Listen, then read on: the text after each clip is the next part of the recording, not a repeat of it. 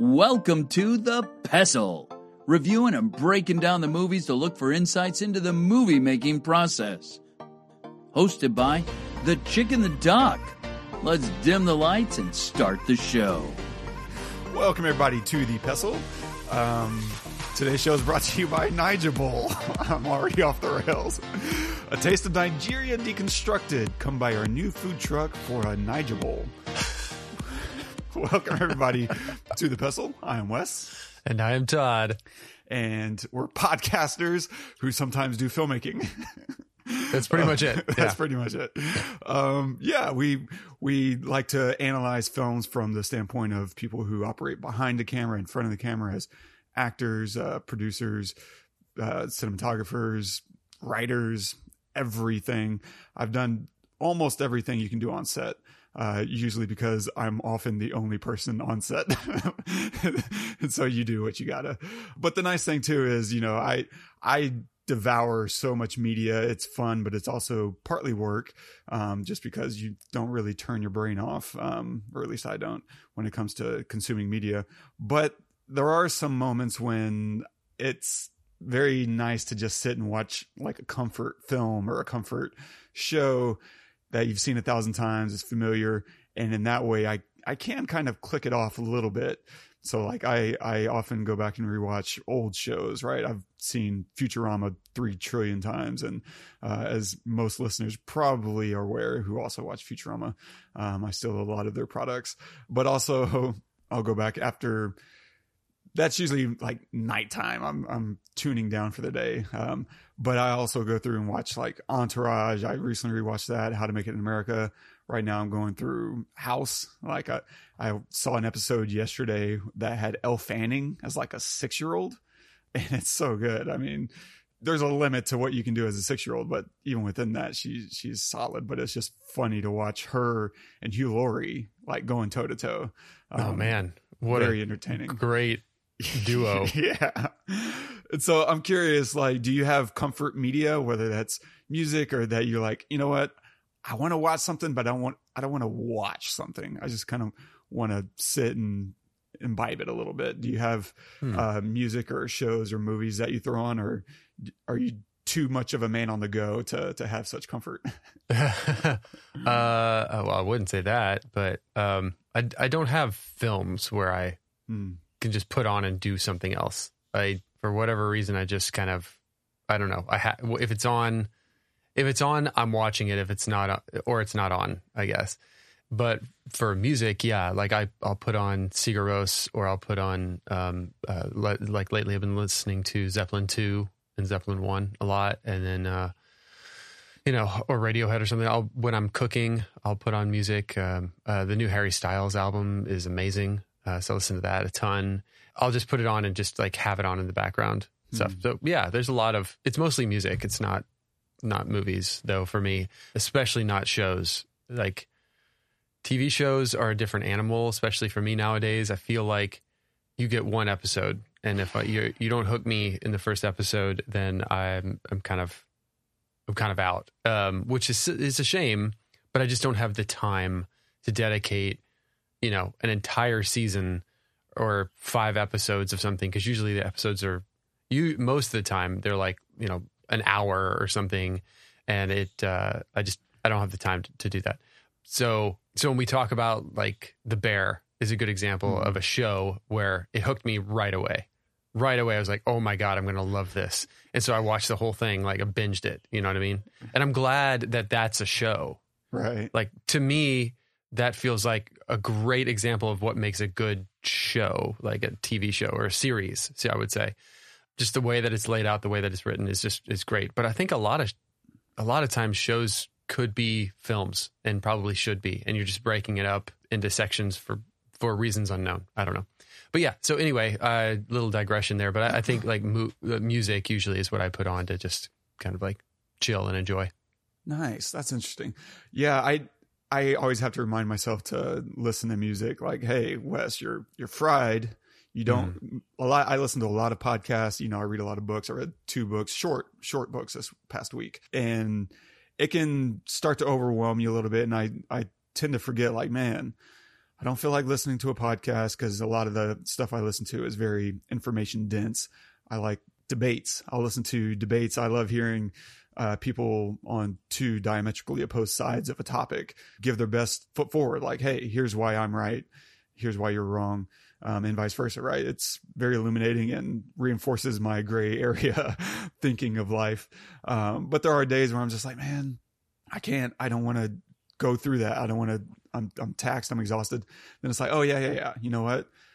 Throw on some Maggie. Haven't listened to a ton of Harry Styles. The stuff I have listened, it's always really good. It's nice poppy, and, you know, entertaining. No Led Zeppelin. Like, I've never listened to maybe one of their albums, but yeah, most of my comfort stuff is going to be like, oh, here's a movie, you know, I can throw on Aladdin or something that's just okay. I don't have to exhaust myself. If my mind wanders, that's totally okay. I'm not going to get lost in the story. And like, I've been working on a new script the past few days, and it's nice. I can sit there and watch a half an episode of House and be like, oh, you know what you need is blah, blah, blah, and just start making notes to myself and then come right back to it, you know, and House is, you know, making a clever little observation about humanity. Yeah. That's completely Which cynical. Is usually accurate. Because yes, that's what that show is. I loved that show. Dude, incredible stuff. Nice. I would say Indiana Jones kind of fits in that same thing for me. Like, I've gotten to a place with like Spirit of the Way. For a while, that wasn't comfort viewing for me. I hadn't seen it enough. You have to pass a certain threshold from something that, oh, I really love this, but you need to see it like 4, 5, 6 times before it gets into this comfort zone of, I know all the beats of the story, and it has a soothing element to it because you know where everything's going. And Indiana Jones, and so I've recently gotten there with Spirit of the Way. I got to see that in the theater recently, and I was like, oh man, this is really fun because I don't feel, I don't know, challenged in that normal way. I can just kind of sit and really focus on it. And it was a completely different experience watching that in a theater as opposed to at home. I'd never seen it in a theater, and just the magic of sitting in a theater in the dark and being forced to actually focus on one thing. It's hard to really beat under the right circumstances. And in a similar way, Indiana Jones has always kind of been that for me as well. Like, I can sit and watch Raiders, but really Last Crusade is where I can just enjoy. I can turn off my brain. And in that way, today's episode is kind of difficult because I walked away with nothing. Like, I couldn't. I've got stuff. It's the best. But yeah. And on that note, what are we covering today? So yeah, today we're covering Indiana Jones and the Last Crusade. So if you have not seen it, I believe it's 1989. Yep. So if you have not seen it, please pause the episode, go watch it. I don't think it's streaming, but I'm sure you can find it on the web somewhere. Pause this episode because we're going to spoil a lot of stuff. Yeah, we'll go through all the stuff. We'll look at some of the cinematography. There's a moment towards the end where they do a really good, big, grand reveal. And I just love the way they shot that and set it up. We'll look at a little bit of that. Some of the story and writing, the way they add new depth to an old character, right? This is a third film of Indiana Jones. And how do you continue to flesh out that kind of character that we know so well? They do some really simple stuff with that and other such stuff and things and stuff. And a quick synopsis of the film. In 1938, after his father, Professor Henry Jones Sr., goes missing, while pursuing the Holy Grail, Professor Henry Indiana Jones Jr. finds himself up against Adolf Hitler's Nazis again to stop them from obtaining its powers. Directed by Steven Spielberg, screenplay by Jeffrey Boehm, cinematography by Douglas Slocum, featuring Harrison Ford as Indiana Jones, Sean Connery as Dad, Alison Doody as Elsa, Denholm Elliott as Marcus Brody, John Rhys-Davies as Sala, and River Phoenix as young Indy. Archaeology is the search for fact, not truth. If it's truth you're interested in, Dr. Tyree's philosophy class is right down the hall. So forget any ideas you got about lost cities, exotic travel, and digging up the world. We do not follow maps to buried treasure, and X never, ever marks the spot. 70% of all archaeology is done in the library, research, reading. We cannot afford to take mythology at face value. Next week, Egyptology, starting with the excavation of New Crates by Flinders Petrie in 1885. I will be in my office if anybody's got any problems for the next hour and a half. I could watch a film of just him lecturing. Yeah. Totally agree. Maybe that's what the new one's going to be. It's just him in a classroom. I think so. Drawing on chalkboards. I think there are two kinds of indie fans. Those with Raiders at the top and those with Last Crusade at the top. Which one are you, sir? So I don't know what it says about me, but I'm 100% Last Crusade. Same. No question. Okay. Oh, good. Good. Okay, cool. This is okay. I loved Raiders. Raiders is fantastic. Fantastic film. If you haven't seen our episode or heard our episode on Raiders, please go watch it or listen to it. This one is a whole nother level. I mean, in fact, I was having a conversation with my wife, and I was watching it right after the tank scene. I stopped the movie and I said, "This might be my favorite Spielberg film of all time." I mean, because I could watch this 100 times and not be sick of it. And even the cheesy moments, they're only cheesy because it's 1989. You got to keep in mind, there's a lot of stuff that, typical stuff of like when he steals the horses and he just rides through everyone. They've been shooting at everybody in the mountains the whole time, and they're just going to let him ride off with 5 horses. Like, no, shoot him. There's plenty of things where, in 2022, you're looking at it and you're like, come on. But when you're imagine sitting in a theater in 1989 and watching this and seeing all the crazy, amazing shit they did, and just the incredible storytelling. And they tell the story not just through the words and the actions, but through the writing, through the cinematography. I mean, when they're held captive about halfway through the film, the dad and Indy, and he's saying, "Oh, I don't have the map because the pages are torn out." Oh, Marcus has the map. Marcus, he speaks 12 languages, and he has a 2-day head start and all that stuff. And they do the slow roll into Indy, and then they cut to Marcus like wandering the streets. Like, it's freaking perfect. The amount of comic relief in this film is absolutely flawlessly done. Because I feel stress in moments, but I also feel this innate feeling of, I wonder how they're going to get out of this, not are they going to get out of it. And I think that's just the owning of what this movie is in the making of it is what makes this movie good, right? They own Indiana Jones, and his attitude towards everything is the way they shoot this movie, the way they wrote this movie. Where he accidentally, when they're tied up in the fire's going on, they accidentally hit the button that swings the fireplace around, and then they do it again on accident, and the lady looks at him and she goes, "Ah!" and screams. The whole thing is just it's fun and stressful at the same time, and they pick their moments to not be fun.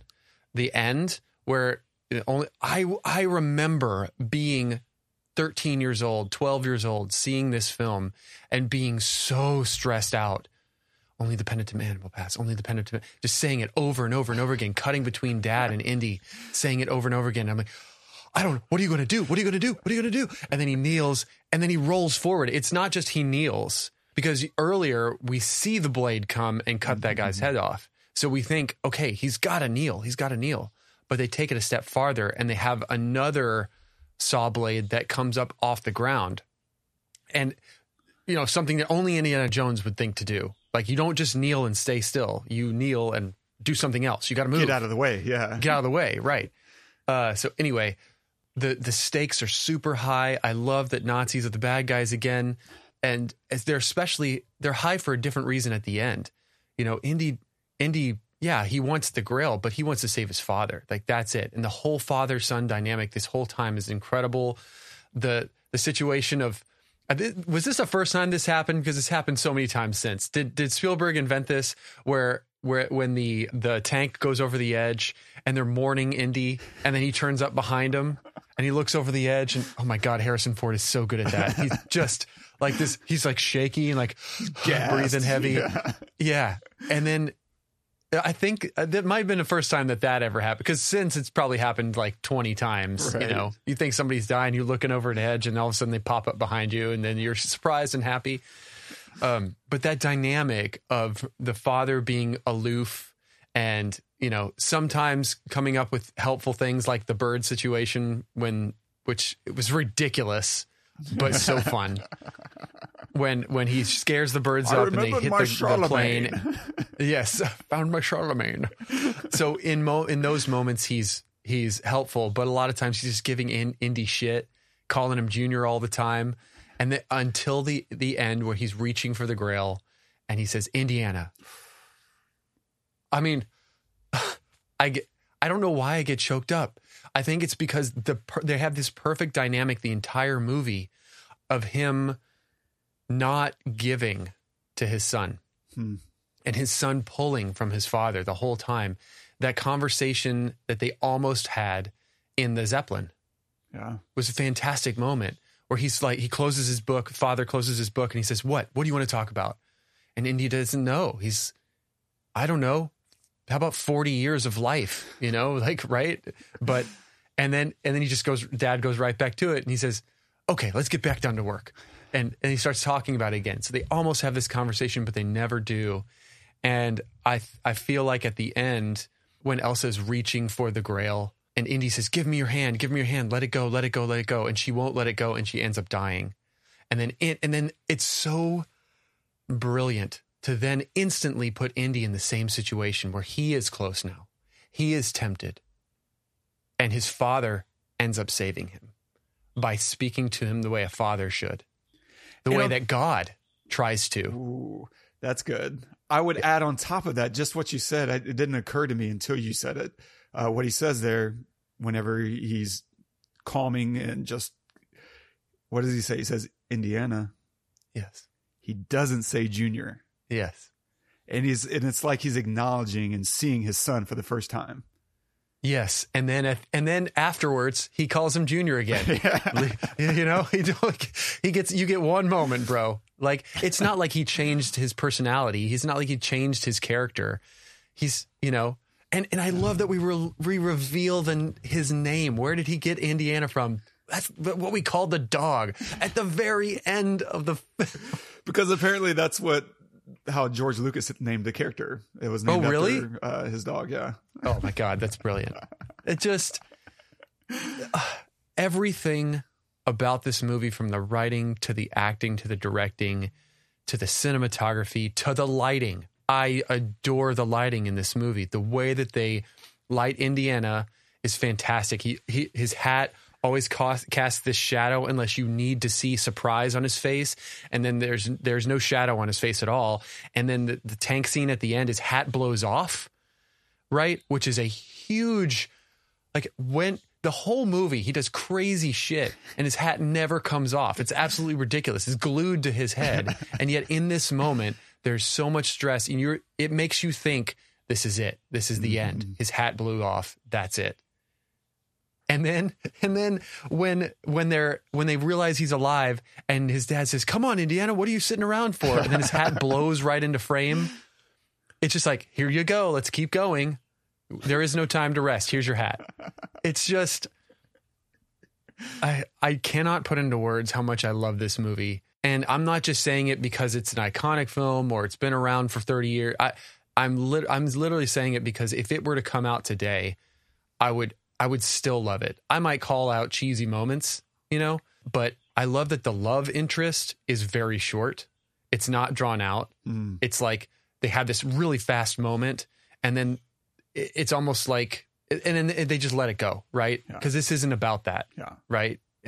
But they play with it a little bit because obviously dad had the same situation. She seduced him. And you need it towards the end because you also need to believe, from that point on, her whole introduction, you need to believe that there's chemistry there, that they have a connection because first, you know, she betrays him and you need to believe that he's emotionally invested in her enough to be betrayed in the first place. Right. And then towards the end of the film, you need to see her turn around. And now we need to be connected enough with her to want her to turn around, which is, you know, entirely resting on their relationship, because we're really only invested in Indy, and seeing her turn around, and now we don't want her to die. And so seeing her die hits us, and it's like, oh, that sucks, because I thought she was, she was only ever there the same as Indy. She's just on the wrong side of the fence. They gave her several moments to feel bad. Yeah. When they're burning the books, she feels really bad, and you can see it on her face. She's almost crying, and then when he puts his hand around her neck in the next scene, she says, all I have to do is scream, and she doesn't scream. And, and then she purposefully gave the guy the wrong cup. She knew it shouldn't have been metal. So yeah, all of these things, they give her redeeming moments throughout the rest of the movie after that, which is great storytelling. It's just, you have to, once you've made somebody a Nazi, I mean, dude, how do you not cut out? Yeah. How do you make the audience not want them to die a horrible death? And it helps that she is just stunning, right? She's absolutely beautiful. Oh, and yes. In that era, that's such a great era, because, all the style is its own thing, right? 30s, 40s, Europe, even America, right? Men are in these 3-piece suits, and she's wearing this, bright red lipstick, and her hair is the only blonde hair I think that's in the entire film. And so she pops out, you throw it in an updo, you give her this nice wardrobe, and suddenly, we're attracted to her, right? She just kills on the screen.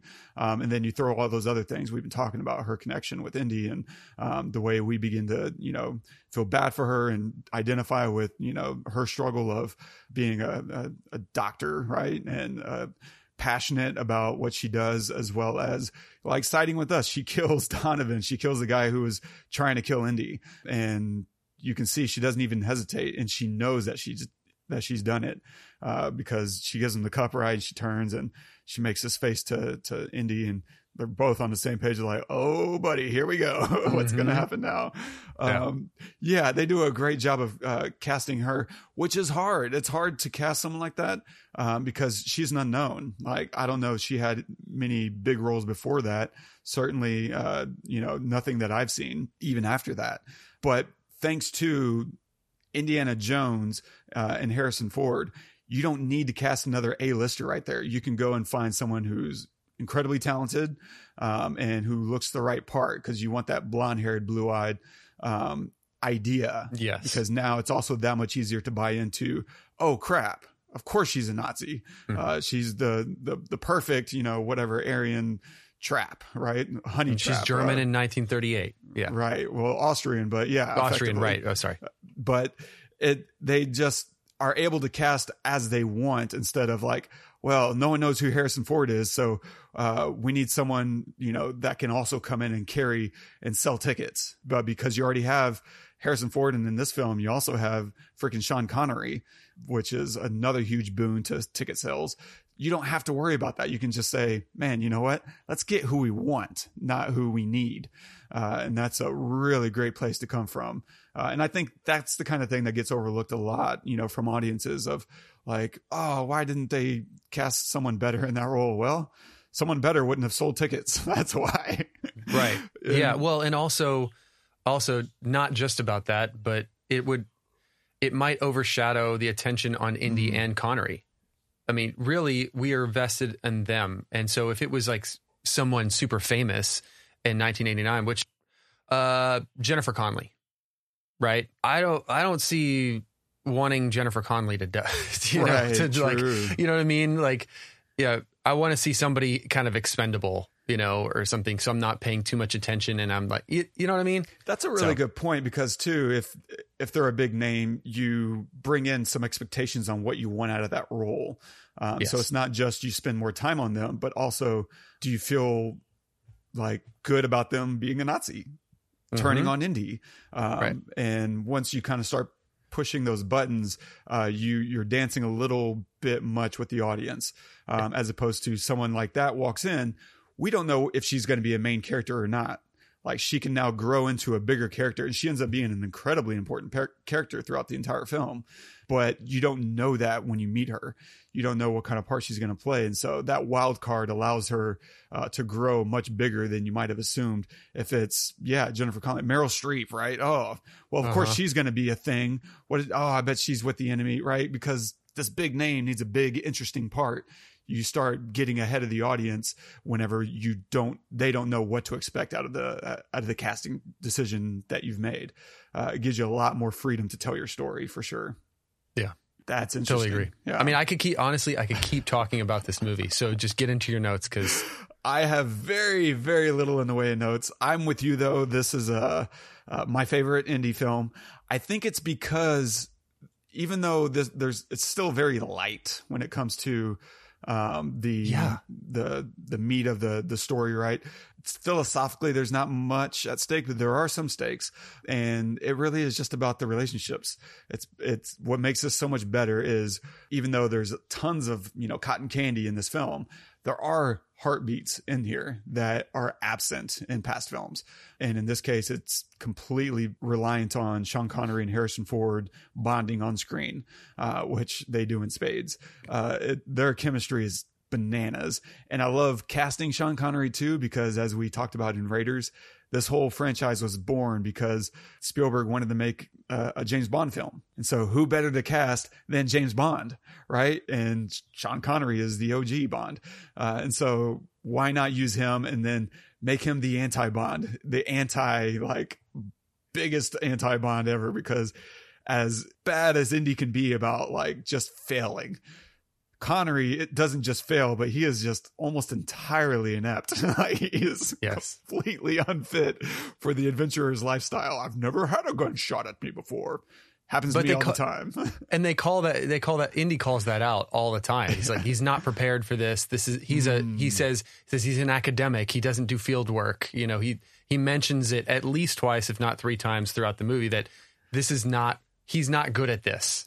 Right. So he's allowed to then be this aloof kind of almost hindrance to Indy saving him. He's like, Dad, get out of the tank. And he's just like not getting out. Yeah. Anyway. I love that. Because it is the stakes. That's kind of the main stakes that we end up having. Right. Like you said, his dad is shot at the end, and now Indy has a timer and a big motivation because he has to solve this puzzle of the Ark of the Holy Grail in order to save himself and his father. And that's, I think, ultimately where that opening scene that I played with him in the classroom giving the lecture is he's laying out all the things that it's the thesis of the film that immediately becomes the antithesis, right? The rest of this film is like proving it against it, proving it wrong. X never marks a spot. And the very first thing he has to do is find the X, which marks a spot. And he says it, also he's like, well, there it is. X marks the spot. And then that hilarious scene with the librarian stamping. It's so corny and it works so well. I think that's sound design and great editing. Yeah. Because we see kind of the pattern be established, right? Like the stamp and the boom, and his reaction is great. And then, we see another stamp, boom. And then the third boom is we're watching Indy, but we immediately cut back to him, and now he's just studying. And we can imagine that it happened again. And he's just studying the stamp. Beautiful, cheesy, and absolutely perfect. I laugh still. It still cracks me up. Maybe that's... Can we also point out the amount of action and the pacing in this movie is flawless? We open with River Phoenix playing a young Indy. How cool is that, right?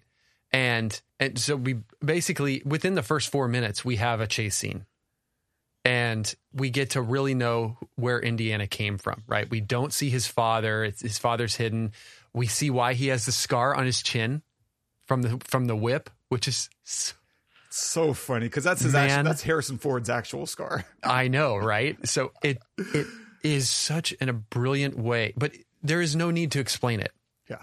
It is just such a brilliant way to identify a little bit more with the character with where they came from.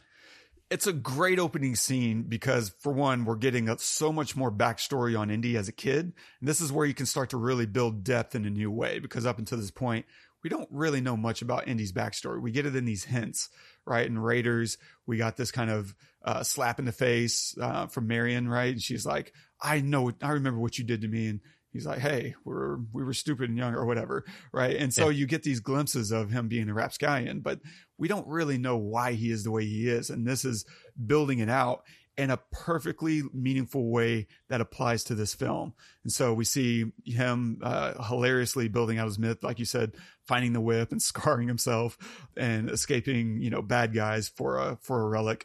And it's great because he also fails to secure the relic, right? We see how he creates his snake phobia in the pit, which I don't know if, could you do that? Could you do that as an actor, being a box full of snakes? If I'm in a movie, if I'm in Indiana Jones, I don't care what it is. Tarantulas. Yes, I'll do it. You're like Tyrone Biggums in that Chappelle sketch. You're like, I can't eat all those worms. You're just like, I'll do whatever, man. I'll do it. Yeah, exactly.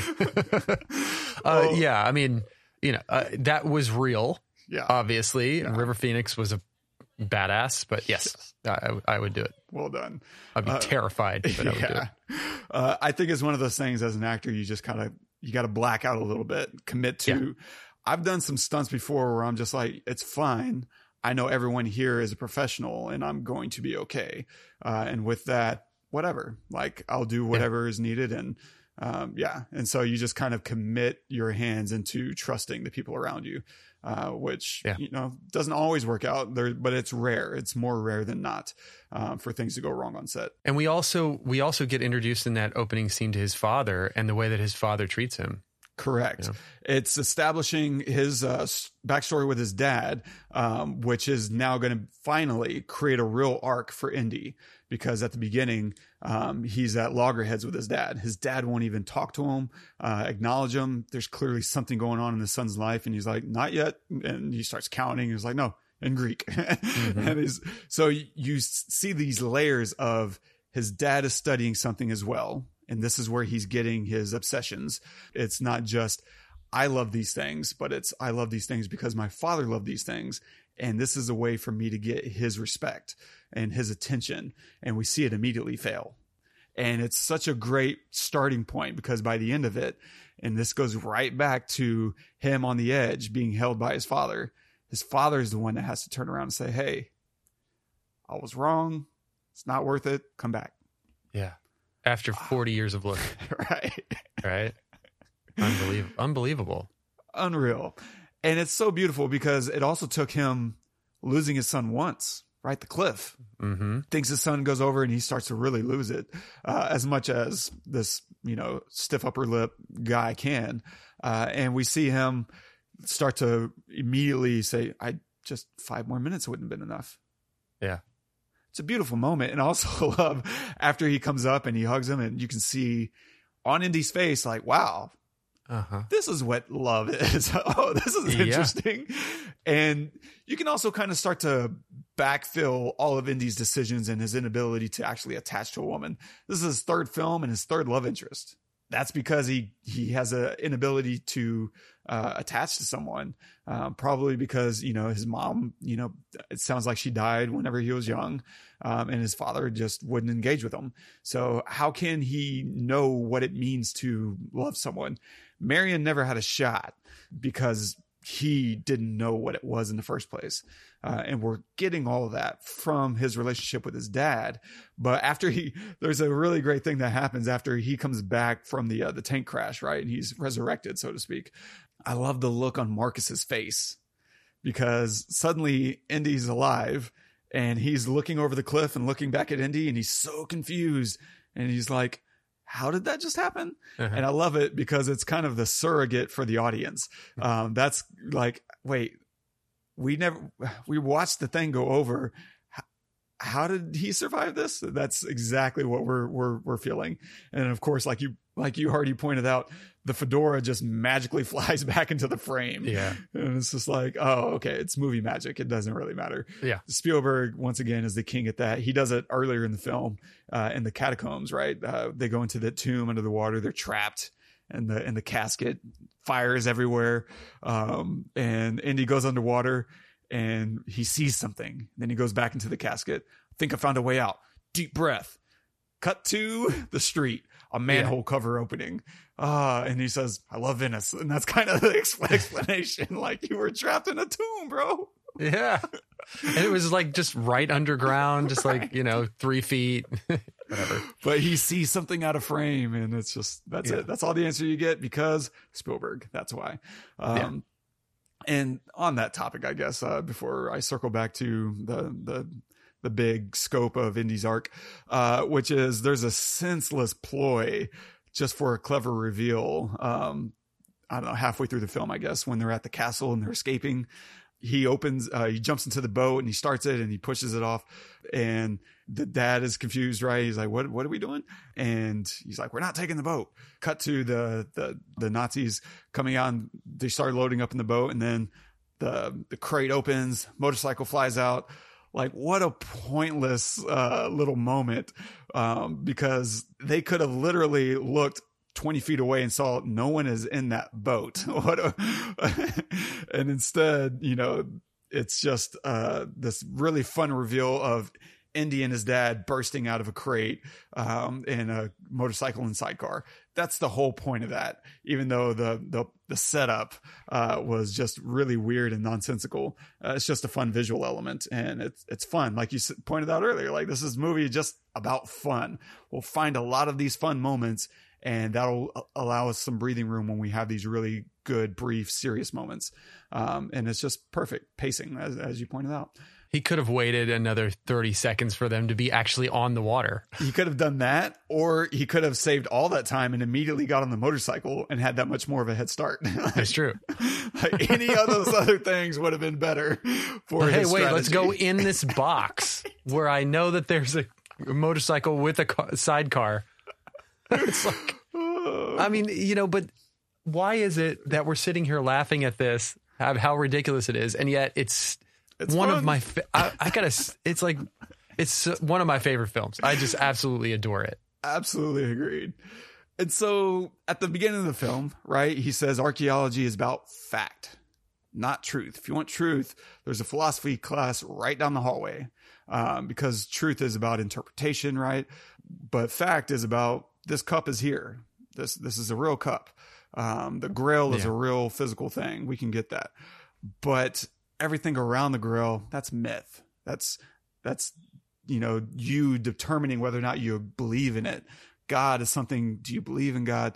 Even though Indy's had his brush with the supernatural, he's still committed to being about facts and the science. And I love that as a starting point, because at the end of that sequence of his lecture, he says, you cannot take mythology at face value. You have to look for the facts of it. Then, of course, you get to the end. He now has to take mythology at face value if he has any chance of saving his father.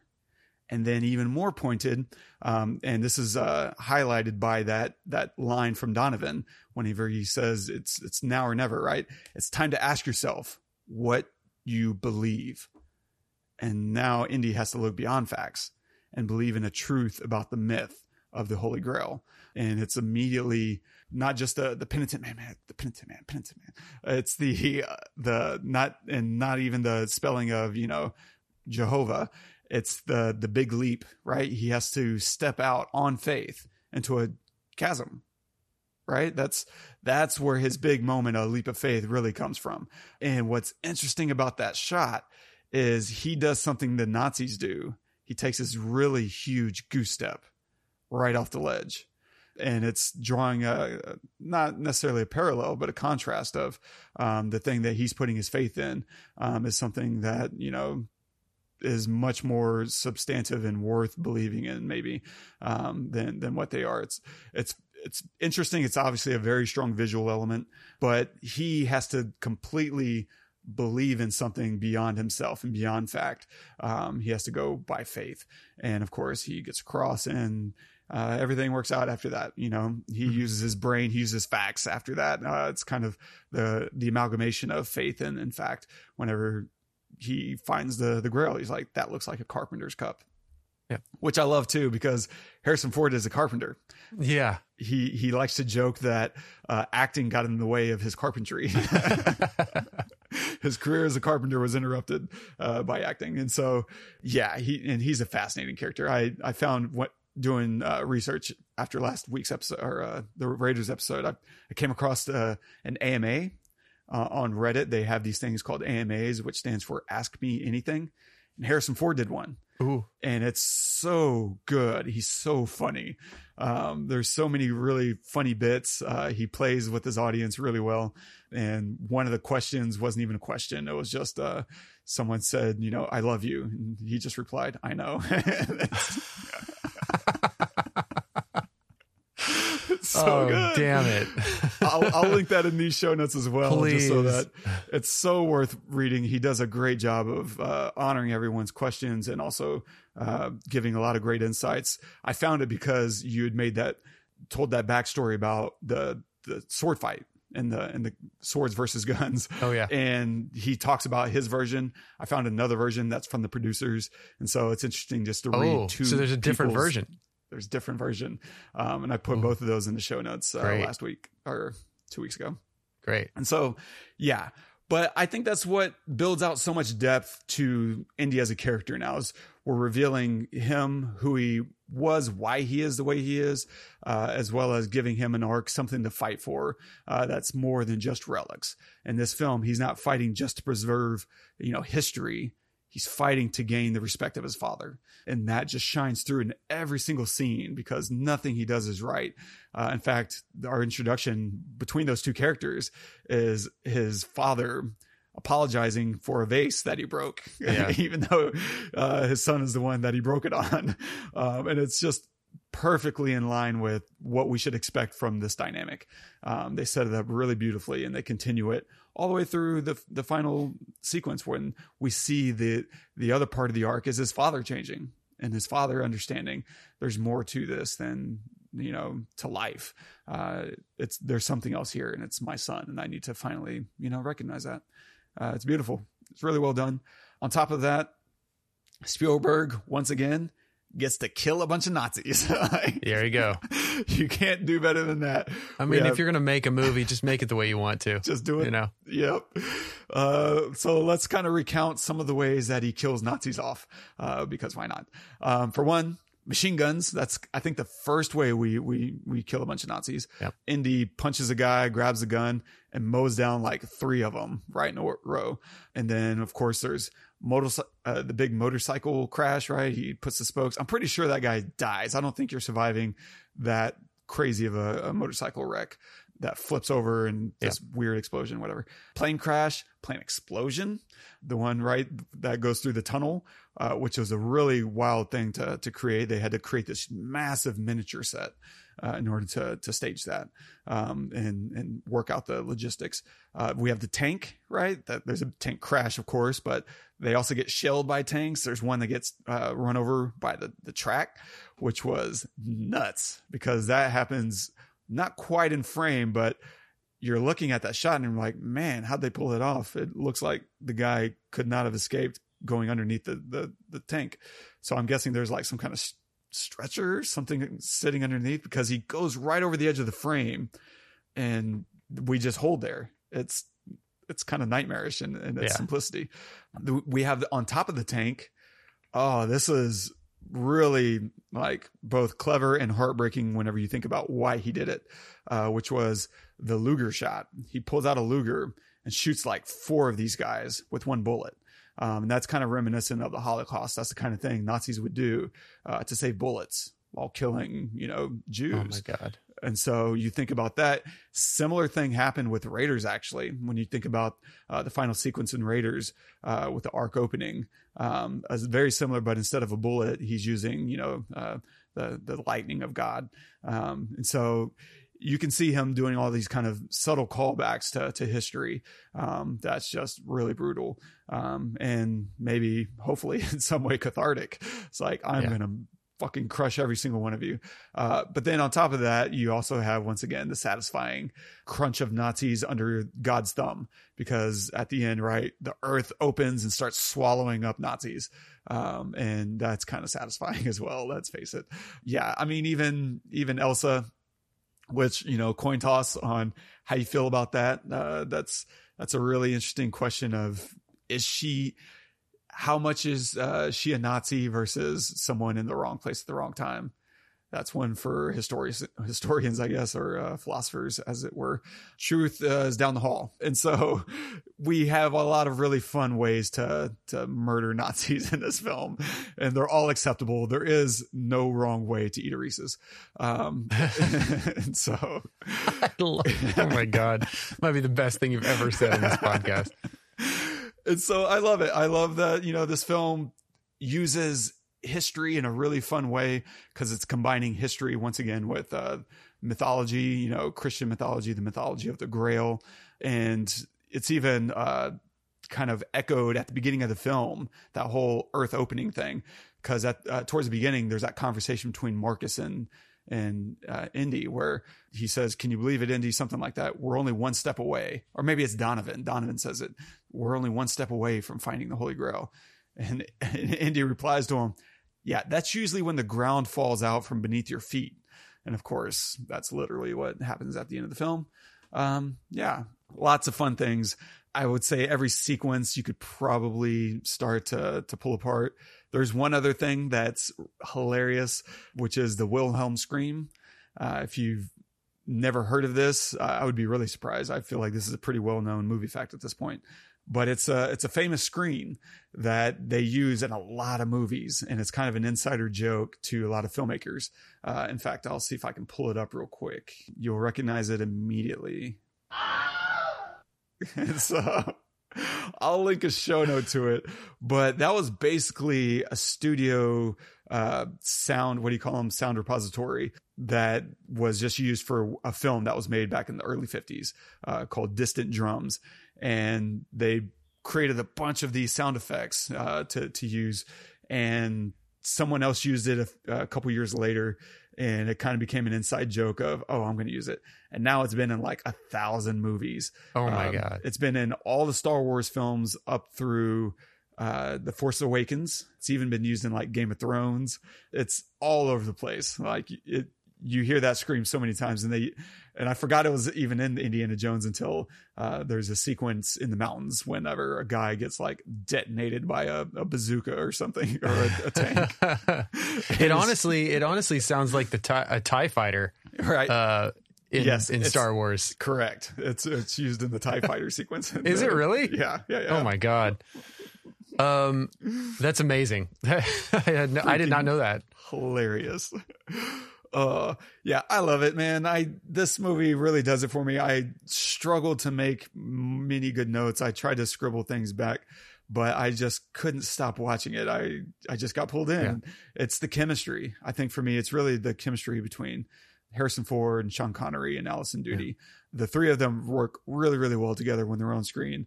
And Harrison and Sean Connery.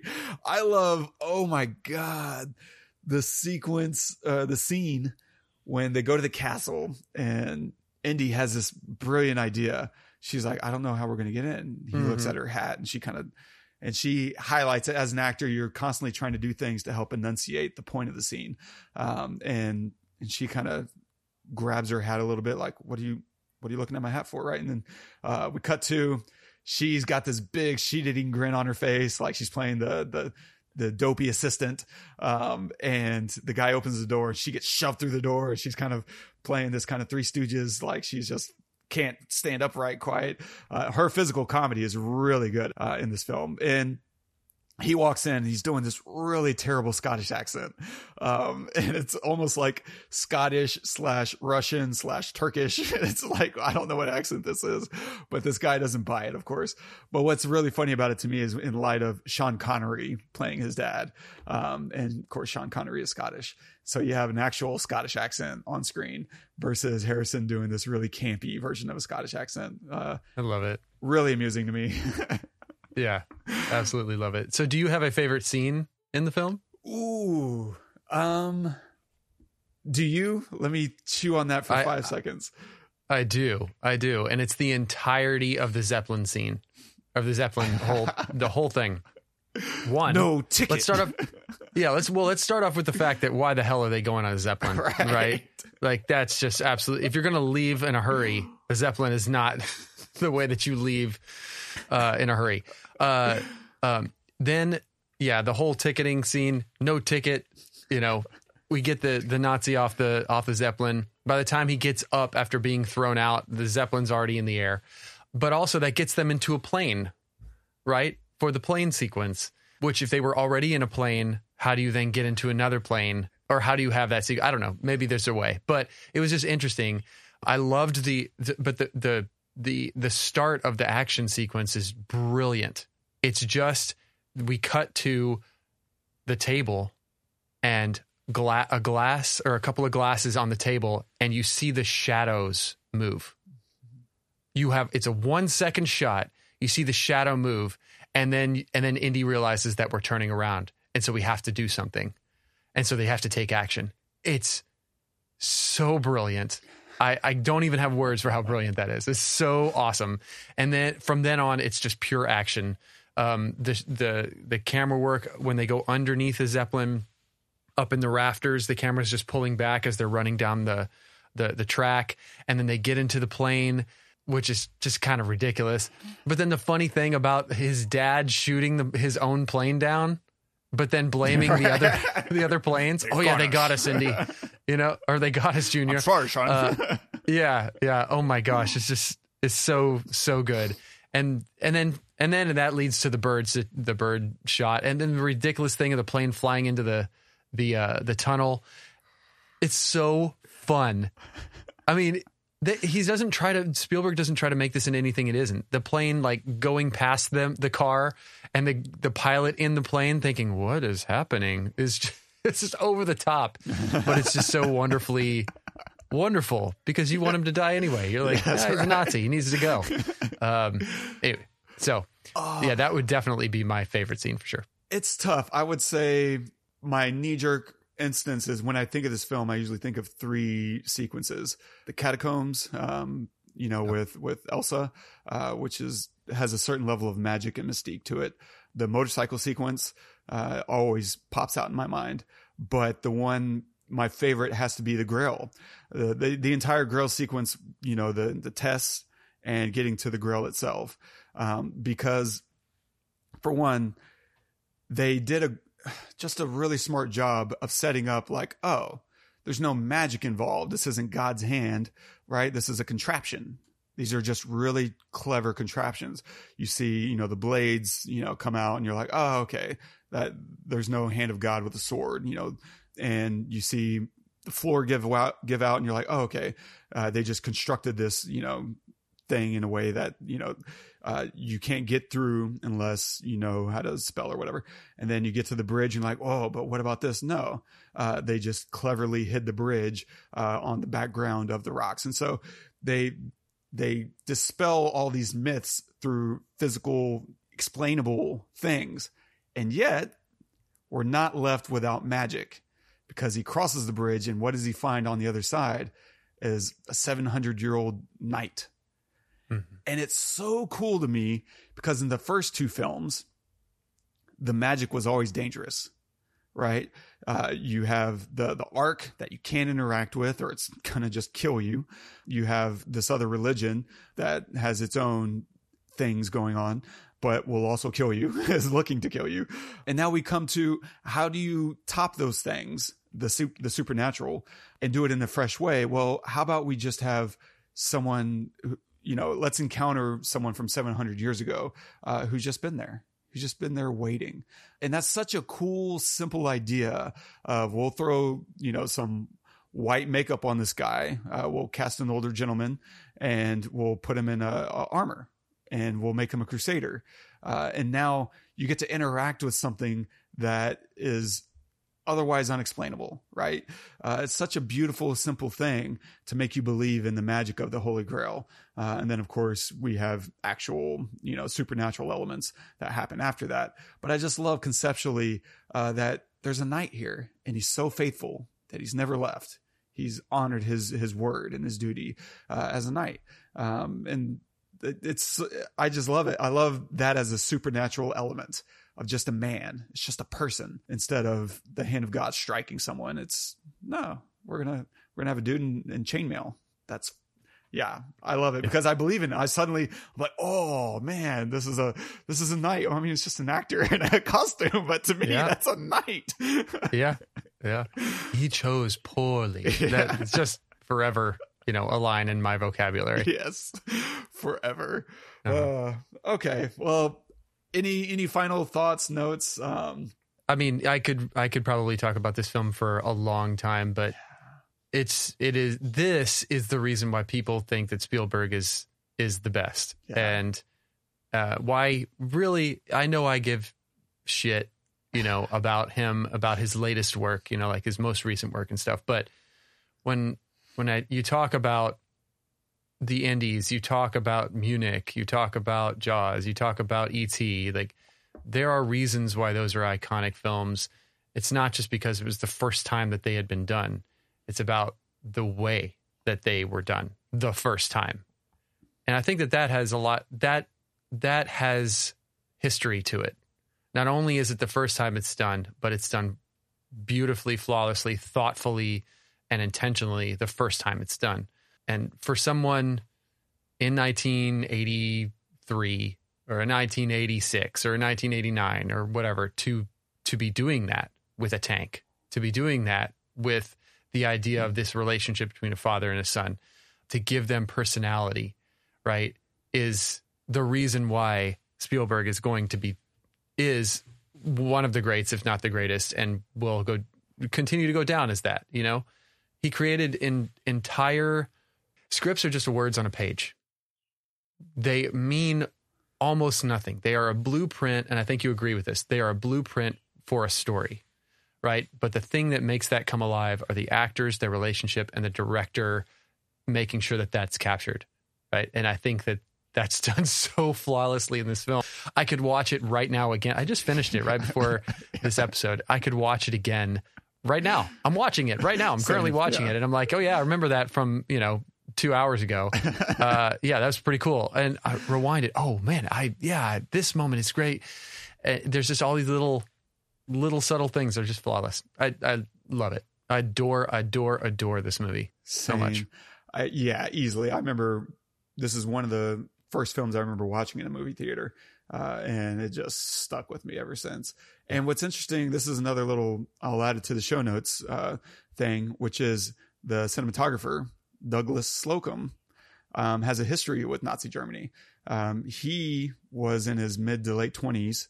And right around the same time, he narrowly escaped the invasion of Poland.